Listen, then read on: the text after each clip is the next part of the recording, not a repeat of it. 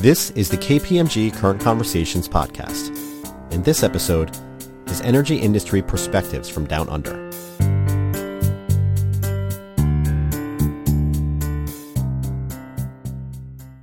Welcome to the KPMG Current Conversations podcast, brought to you by the KPMG Global Energy Institute. Current Conversations is a podcast series featuring in-depth conversations with the nation's top energy executives and luminaries to explore today's most pressing issues and emerging challenges affecting our industry. On September 9th, 2020, Regina Mayer, Global and U.S. Head of Energy at KPMG, connected with Frank Calabria, CEO and Managing Director of Origin Energy, Australia's leading integrated energy company. Despite the current tough times, Mr. Calabria is enthusiastic about the future of the energy industry.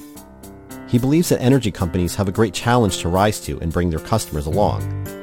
And by continuing to innovate, improving the customer experience, taking actions, and being bold, he thinks it's an exciting place to be.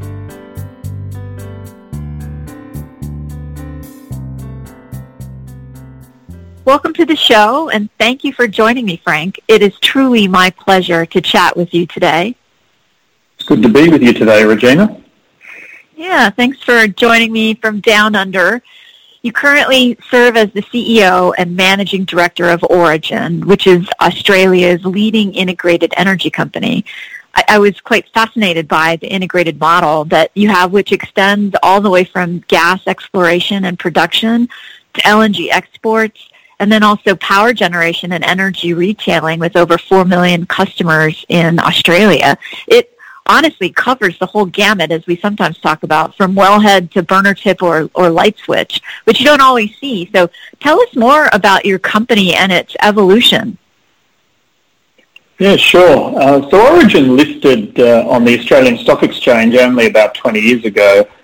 But prior to that, its foundation was as a gas business, having both resource but also selling really to customers, small and large, in the Australian market. So over time, we've really evolved the business. Firstly, we grew a retail business as electricity privatisation took place in the 1990s and 2000s. And it is worth noting that under Australian antitrust laws, energy companies like ourselves that sit across retail and generation are not able to also own the distribution and transmission assets. So it truly is a competitive market. And so we grew our retail customer base. That retail customer base sits over 4 million customers, and that's across electricity and gas, and as time's grown, both solar and recent times broadband. But we had access to gas resources, and so that was really to not only serve our customers, but it grew that we then started to build peaking plants for gas-fired generation, which are required in the Australian market, where we have sort of very high peaking loads over our summer months. And then what really transpired is that we discovered more gas than was even going to be consumed in the domestic markets through power generation and by our customers. And that's really how the evolution of the LNG business then emerged. We not only started to produce gas and sell it domestically, but now have a 37.5% interest in Australia Pacific LNG alongside ConocoPhillips and Sinopec. And today what's happened is as the energy market has evolved, so have we. So we run a diverse portfolio. We have coal, gas, pumped hydro, wind and solar across our power generation, about 7,500 megawatts.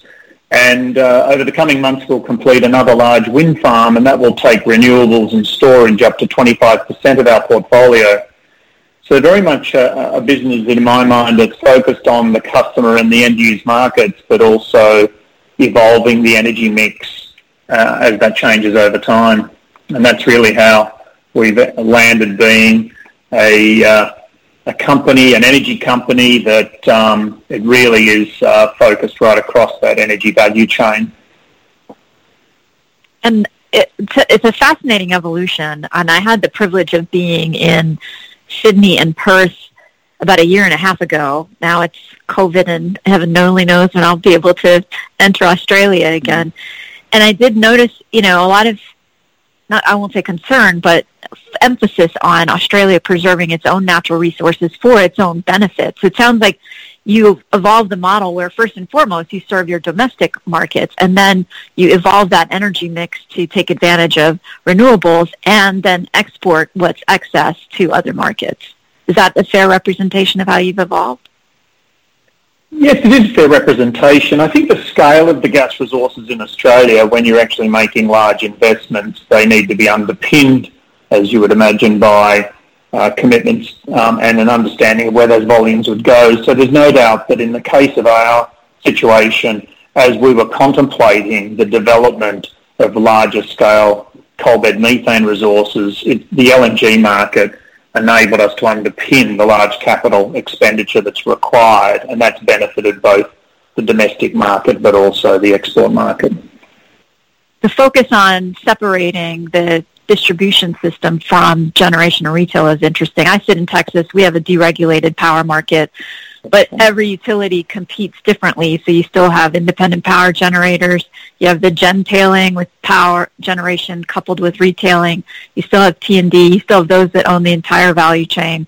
That was an interesting comment about how the Australian market differs. So let's pivot now and talk about 2020. Clearly significantly challenging year for the world, but also uniquely so for Australia. You started with dealing with the bushfires, before COVID that we're all still navigating. How have you adapted Origin to navigate these challenging times? Yeah, so let's take those in turn, because you're right, we've had both bushfires and COVID occur in 1 year, so there's no doubt challenges. And probably focus initially on bushfires, which were very severe across Australia over the summer. And I probably think about this in three dimensions, and we can also cover it the same way with COVID, and that is really around our people, our customers, and then our assets. And from our perspective, the bushfires fortunately didn't have a severe impact on our people. And that's always our first and foremost consideration, the safety and well-being, and we were able to navigate that well. In relation to our customers, it obviously presented a significant challenge for those communities impacted, and we provided support to those customers and continue to do so. And maybe the most significant thing really was that those bushfires went very close to a couple of our generating assets, and we have full bushfire management plans for our assets, and we do work very closely with the fire and emergency authorities on the management of the land around these sites. And I have to say that whilst the bushfire activity was close, we were well prepared and able to monitor and manage that through the summer. And that's obviously very key for us and something we have to consider now, I think, continually as we go through hot summers. There's no doubt that prolonged drought conditions, which through some contribution by climate change as well in Australia, has actually contributed to that severity of those bushfires. We left that situation having, I think, navigated it well in the circumstances and went straight into COVID. And as you know, there's no playbook for COVID. We were very much focused initially on, once again, the safety and well-being of our people, and we were able to move a large proportion of the majority of our people to work remotely, literally within a matter of weeks in March, and that includes all of our frontline customer teams and people working on trading desks. And that's been remarkably successful for us, and clearly has us, like many other organisations, contemplating ways of working. We've been on the journey for flexibility, but it also means how do we think about that going forward. And I think that's one aspect of the way we would adapt the organisation. So secondly, the key impact really has been on customers. And we have been fortunate that our government did act swiftly in providing support to customers and also acted quickly, I would say, in terms of restrictions, and therefore the health impacts on our society have been lesser than what I've observed across the world, including your country in the United States. And so that has actually meant that the support has been provided on a timely basis, and we continue to support customers by, certainly not disconnecting and not default listing customers and offering payment extensions and continuing to monitor the situation and provide the support for those that can't afford to pay. Clearly, That's actually been a significant thing for us, but I think we've adapted well. And the last aspect really is the fact that we've had lower demand for energy, and having a portfolio of assets across the chain that enable us to adapt to the changing market circumstances is an important characteristic as well. So we're going to continue to monitor that situation, but clearly it's certainly, we've learned a lot. I think there's a lot of positives we'll take out of it in terms of how we run our business going forward. Definitely some lasting changes and things that we've learned coming out of this.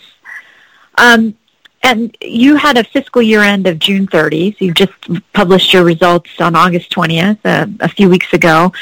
What are you feeling about FY21, and do you see us recovering, or how do you think FY21 is going to play out?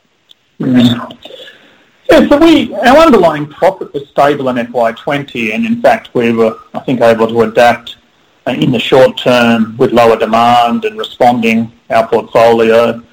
But when we look forward to FY21, some of the emerging trends will present headwinds for us, and most notably, really, the fact that the lower demand outlook and the supply-demand outlook for our key commodities, being oil linked to our LNG, really JCC or Brent linked to LNG, electricity wholesale prices. Remember, we're in a competitive electricity market here as well.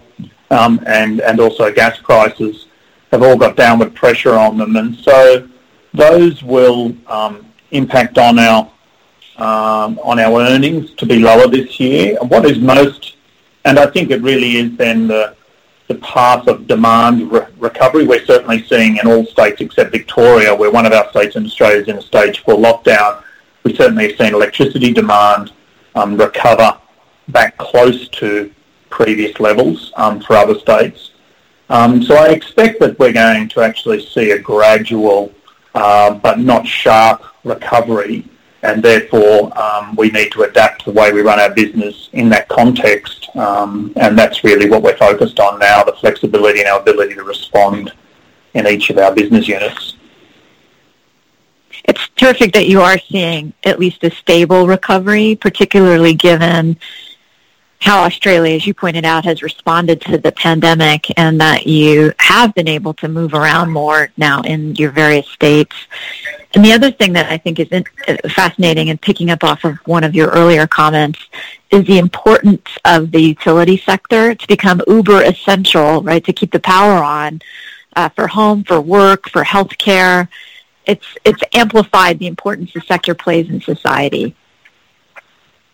Yeah, I think that's right, Regina, and I should have actually said that our first and foremost, not only the safety and well-being of our people, but maintaining a reliable supply of energy is absolutely critical, and it was remiss of me not to have that as the first point, but we take that as a given, and that's our role, and we're very proud about the fact that we've been able to do that seamlessly over the last several months.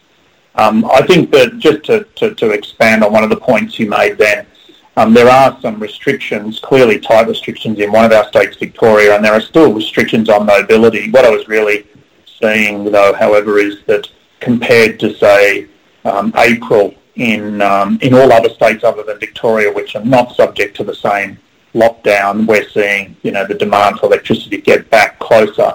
But what we haven't seen yet is a rebound in the wholesale electricity price, which has come off dramatically, and that generally is a combination of, as you know, supply and demand, and how the system responds to that. So that's a key driver for us going forward. Clearly a lot of downward pressure on commodity prices and affecting a lot of us. But you have two different businesses. One is integrated gas and one is energy markets. I wanted to talk first about the integrated gas business, because I saw that you shipped your 500th cargo of LNG via your partnership with Australia Pacific LNG. How do you see the LNG market evolving given this commodity price challenge and some of the global supply and demand dynamics that we've been discussing? Yeah, so I certainly see, when we look forward over time, and probably I'm capturing here a post-COVID view as much as anything, but we do see the demand for LNG continuing to grow. The market certainly is maturing into one where you're seeing greater cargo flexibility for buyers. You're seeing financial contracts seeing more liquidity, and you're seeing shorter-term contracts being the norm. So there's no doubt that there's dimensions to the LNG market that are evolving underneath. But overall, we see the LNG demand growing. It clearly has demand strong out of Asia, and in particular we see that growth coming from the Southeast Asian markets over time, which are expected to increase their imports heading towards 2030. So we certainly feel that that's actually a good long-term trend for the LNG demand in the mix. I should make it clear that that policy planning and the move through COVID is no doubt going to see infrastructure and cleaner energy infrastructure build in our view. We do see that renewable energy sources will continue to form an increasing proportion of the energy mix, but we also see LNG playing a key role under all the scenarios we look over the coming years. So I think the current low price environment for LNG and for gas more broadly is a function of that long cycle supply, because as you know, the supply that's coming on now was sanctioned in the middle of the previous decade. So we do have that oversupply in the current environment, and there's clearly a number of responses to that in the short term, which I'm happy to expand on if you'd like. Yeah, sure. Please do. Because I'm also wondering, do you see the potential for supply to be limited? Granted, you might not see that for another 5 to 10 years, but given that the price is so much lower, some of the FIDs could be challenged or some of the new builds could be challenged. Do you see supply and demand coming more into balance? Does that create a competitive advantage for you in the future? How do you see all of that evolving? Yeah, so I think just firstly for people that may not be aware of what we have, Australia Pacific LNG, as I said, is a joint venture between Origin, ConocoPhillips and Sinopec, and we have the large majority of the volumes that we export under long-term contracts. So we're not as impacted as much relatively as others that may be selling into shorter-term contracts, but also to the spot markets and domestic markets. So having an asset that's actually, and having a venture that's performing well and is a low-cost producer is, I think, a good place to be in this market. What we're seeing, obviously, is LNG prices have tested short-run marginal costs for US projects over recent times, and you've seen an immediate response in terms of cargoes, particularly in June. You know, you saw cargoes reduced. I think what you've seen also is that you've seen some of the medium-term supply signals of a response there with cancellations for FIDs. So the market is obviously oversupplied. Therefore, I think we're seeing a supply response to that. The demand, I think, trajectory is one where there will be, I think, really is connected to the way COVID plays out over time. And therefore, I think the move back towards matching supply and demand is really, I think, driven as much by that demand line. I think there will continue to be supply responses, but that's the trajectory that we see. And therefore, whilst that oversupply occurs, you can see that certainly the prices for LNG have been closer towards short-run marginal cost, and it's going to take some time for those to recover. And being a low-cost provider. Yeah, being a low-cost provider is important. I should add, however, that there is actually one other dimension that you can see right now, and that's global regas capacity for consuming markets is certainly now hitting 10 years highs in terms of the capacity under construction. So you are also seeing a response from that side of the market as well. That's worth noting. Right, so the ability to take on those cargoes by other areas, so that's exciting. I did see an analysis as well that said 2020 might be one of the first years in a couple decades where there are no new FIDs for LNG that are moved forward in this year. So let's turn our attention to your energy markets business. I note your emphasis and your corporate orientation around a customer-first strategy. And again, I said I sit in Texas, and I do shop my electricity So tell me what it feels like to be an Origin customer, and how do you continue to demonstrate and reinforce that commitment, given that it is a highly competitive market? Yeah, it is a highly competitive market, and we just talked about another highly competitive market globally for LNG that you can see is emerging as well. But in a highly competitive market, remember that we talked about earlier that we're really competing on our ability to attract and retain customers every day, and therefore what that means is that the customer experience needs to be exceptional. I think you need to also have a low cost to serve, and I think you also need to be offering the propositions to your customers over time that are meeting their requirements, particularly in a world that's going to change. So we feel trust is important as ever as a foundation point. And I might just touch on how we see those energy markets evolving, and we'll also touch on a little bit of Octopus Energy later. But what we've seen really is that, we really do believe that today, yes, we are selling electricity, natural gas, we sell LPG, and we sell solar. But over time, you're seeing this trend that will continue of decentralization and distributed energy.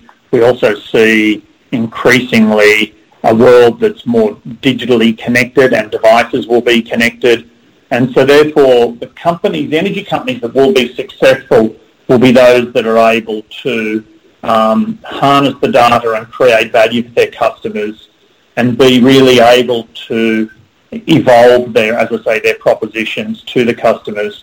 Energy providers will become aggregators. Customers will entrust us to run their distributed generation and consumption. They'll trust that through connected devices, and to do that in the most efficient way.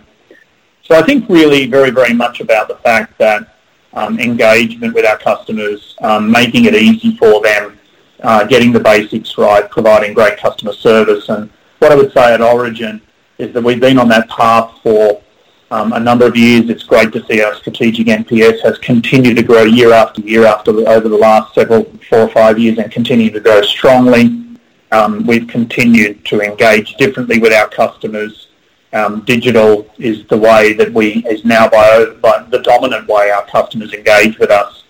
And we've also got a number of other products that we're certainly introducing into the market now. We're not going to be a leading market, I don't believe, on electric vehicles. They're coming, but not as fast as some of the markets around the world.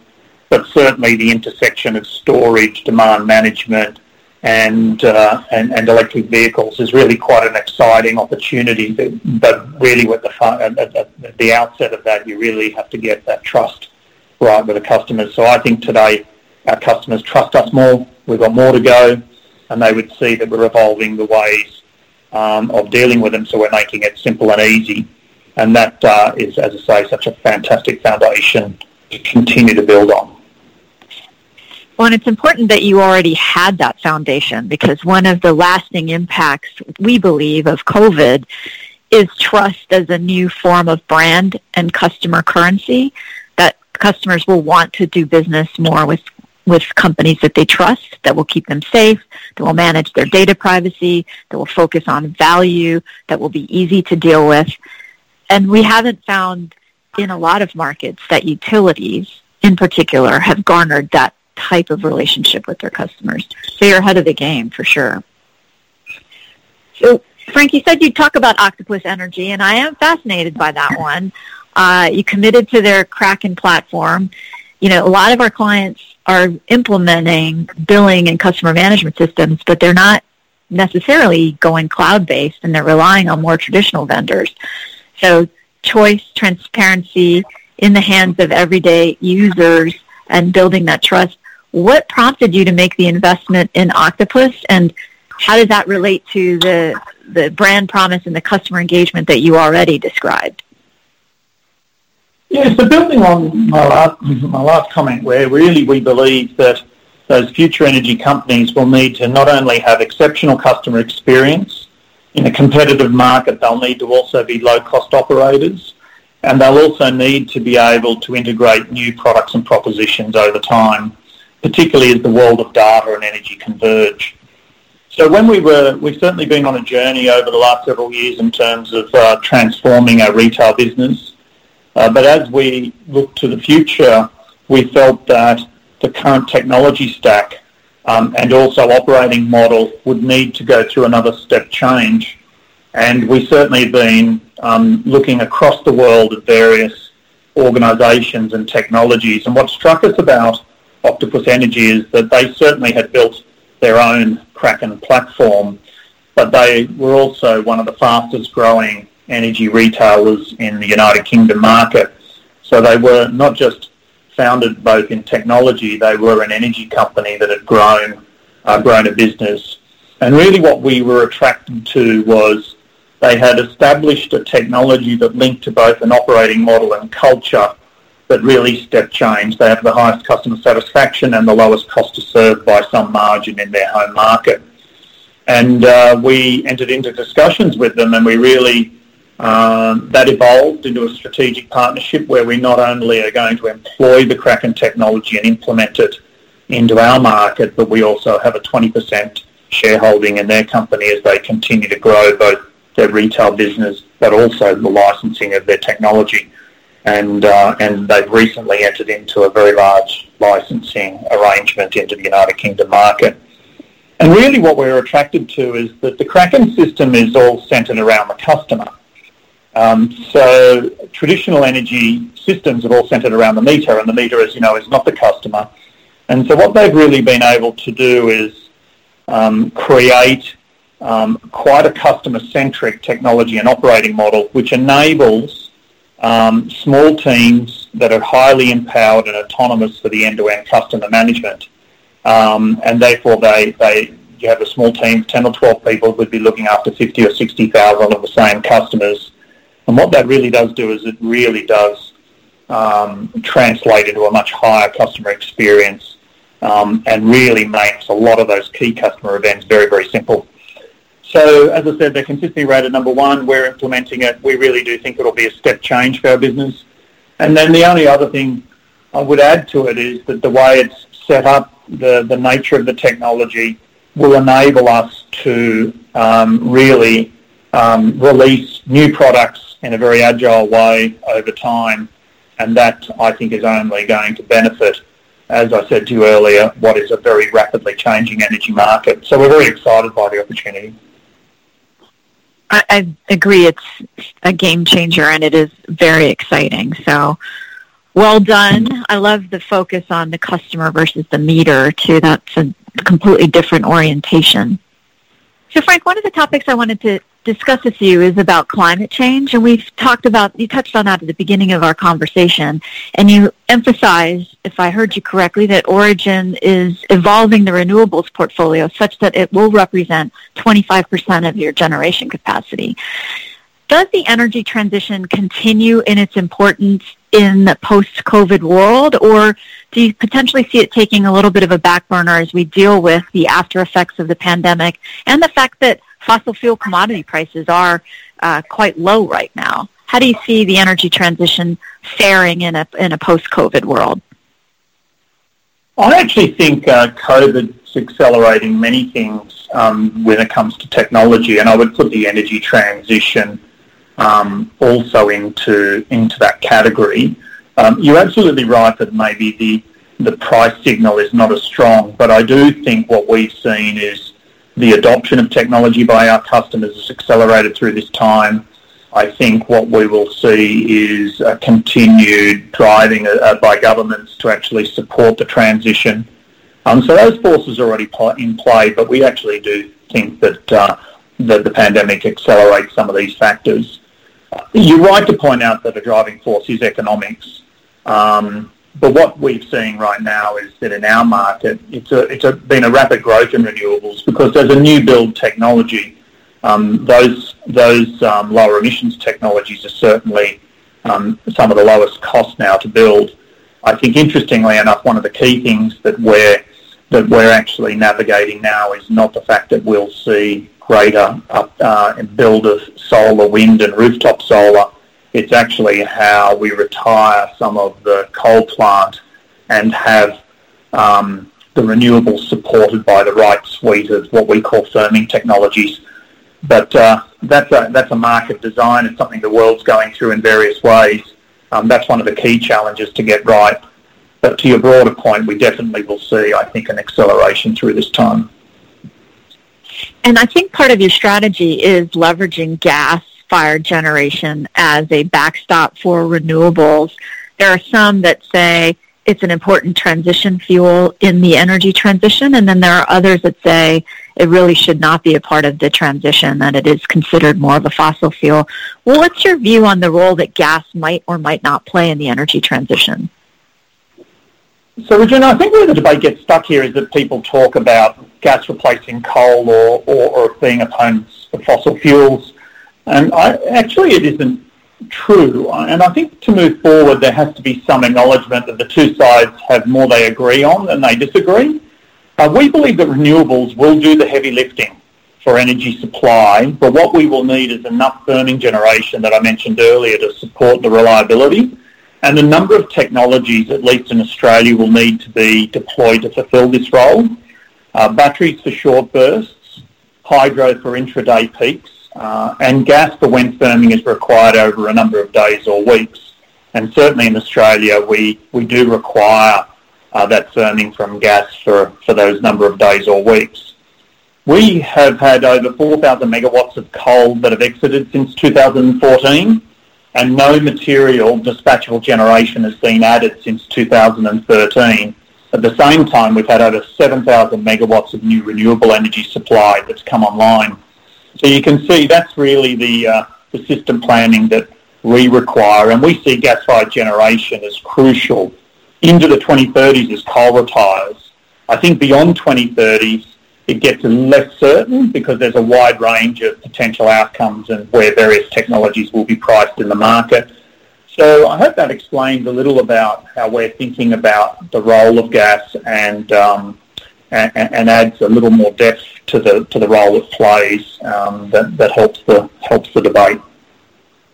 I think the way you segmented it relative to storage, intraday, and then longer-term supply needs makes a lot of sense, and it's a very thoughtful, robust portfolio. Mm-hmm. I would offer that there are probably states in the United States that could benefit from that type of programmatic thinking. It's a key challenge for policymakers to get the right market settings in order for the right investment in that dispatchable generation to be made. And clearly we're working with them in Australia to actually produce those outcomes because it's critical in terms of reliability and an effective transition.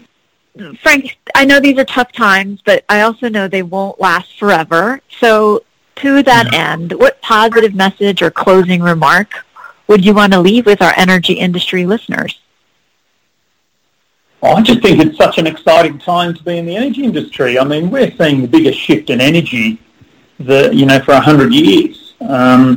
So we're seeing electricity, which was traditionally provided and generated through large centralised power stations in a single direction to the customer's meter. Someone's meter was read 4 times a year.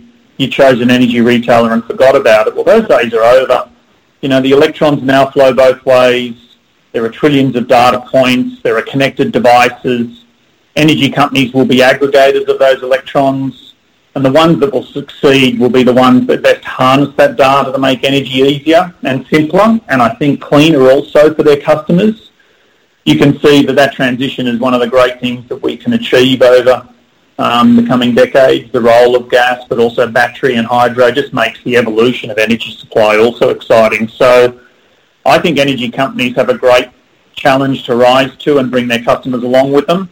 And by continuing to innovate, improving the customer experience, taking the actions, being bold, I think is just an exciting place to be. So we'll continue to face into those challenges, but I just see lots of opportunity for those that can harness all of those aspects.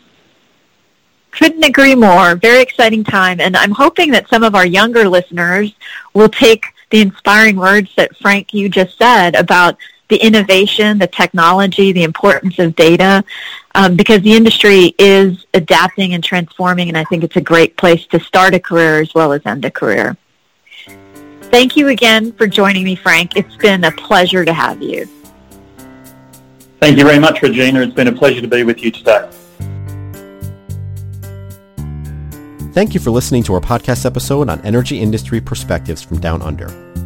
A transcript of this episode is now available on the KPMG Global Energy Institute at www.kpmgglobalEnergyInstitute.com.